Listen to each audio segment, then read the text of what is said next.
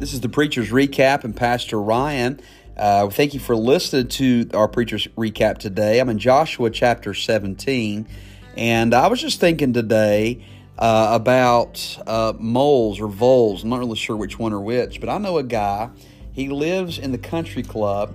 He's got a nice house, beautiful yard. He's got a pristine area that he lives in, but this man has a problem.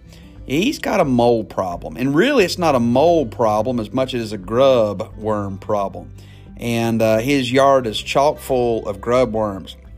If you ever seen a grub worm, it's a little white worm that animals absolutely love. They curl up almost into a circle, and you can dig those things up. They're all over the place.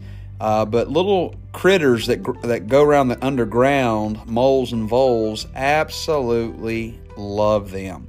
And they'll spend their entire life building underground highways to get these grubs. And this guy who lives, got a beautiful house, beautiful yard.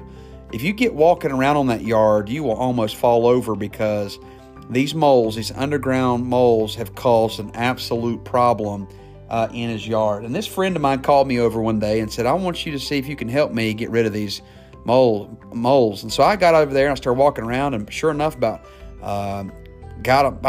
twisted my ankle in his yard. You know, from the road, everything looked fine. The grass was thick. It was green. The house is beautiful. The neighborhood looks great. Everything is mulched and manicured. The bushes are looking good. But until you actually get out there right where the danger zone is, you don't realize how bad that yard looked. And he was asking me advice on how to get rid of those moles. And I told him, I said, listen, I don't know a lot about these guys, but I know this. You're either going to have to do two things. You're going to have to get rid of the grubs, or you're going to have to get rid of the mole. He said, well, how do you do that? I don't know how to get the grubs out. And I said, well, there's certain chemicals you can throw out there. Well, I don't want to do any chemicals. I said, well, the only thing that you can do is to get rid of those moles. And he said, how do I do that? And I said, well, you can set you a trap. And there's a trap that they have that goes underground. That as soon as they go across it, it comes down and kills them. It's kind of like a guillotine. And he said, oh my goodness, my wife wouldn't have that. I can't get rid of them. And I told the friend, I said, listen, if you can't poison them and you can't puncture them, you ain't going to get rid of them. And the reason I tell you that story today is to tell you this. In Joshua chapter number 17, we have a similar situation where God's people have come into the promised land. And we see here that the different tribes are getting portions. They're getting their land. They're getting settled in. But you know, the truth is there was a lot of people in that land, a lot of problems. And in Joshua 17, verse 12 and following, the Bible says, yet the children of Manasseh could not drive out the inhabitants of those cities, but the Canaanites would dwell in that land. Yet it came to pass, when the children of Israel were waxing strong, that they put the Canaanites to tribute, but they did not utterly drive them out. You see, the problem was they didn't want to handle the big issue. They thought, well, if I can just kind of fix the problem a little bit, we'll not be influenced by them. And here's what they said. They said, we're not going to utterly drive them out, which is what God's desire for them was, to completely eradicate the sin, completely eradicate the influence of sin, to live separated, pure, and holy lives. And what they were called to do was to go out. But the Bible says that they didn't drive them out. They just said, they kind of compromised a little bit and said, well, listen, we'll just tax them a little bit. We'll make it hard on them, and maybe they'll leave. If we overtax them, we will drive them out. And I won't take the time to go through, but just reading on in the story, we know the Canaanites caused absolute problems amongst other groups to the nation of Israel over and over and over again. You see, our life will not just make an impact for the life that now is, but for the generations to come. You see, the way that I live my life impacts my wife and my home today, but the way that I live impacts my kids. And if the Lord allows me to ever have grandkids one day and great-grandkids, my life will impact that.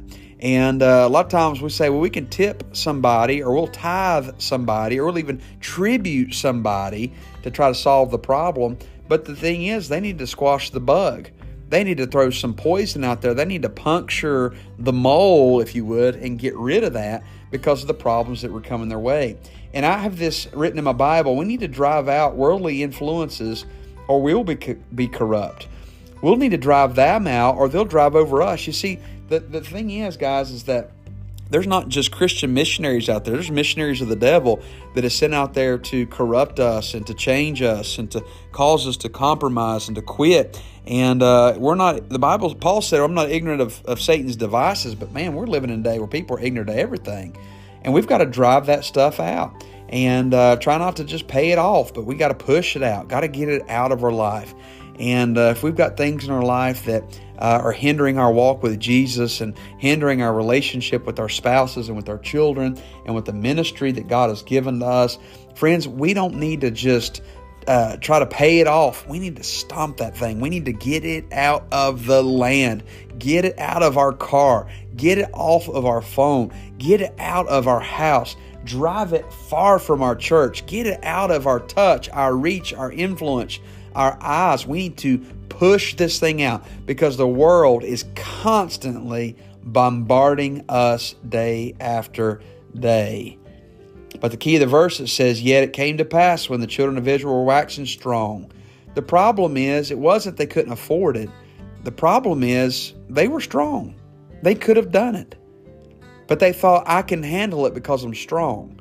Now, the truth is, guys, today, no matter how strong you think you are, we're all vulnerable. We're all weak. And we all desperately need the grace of Jesus. And we all need the gospel.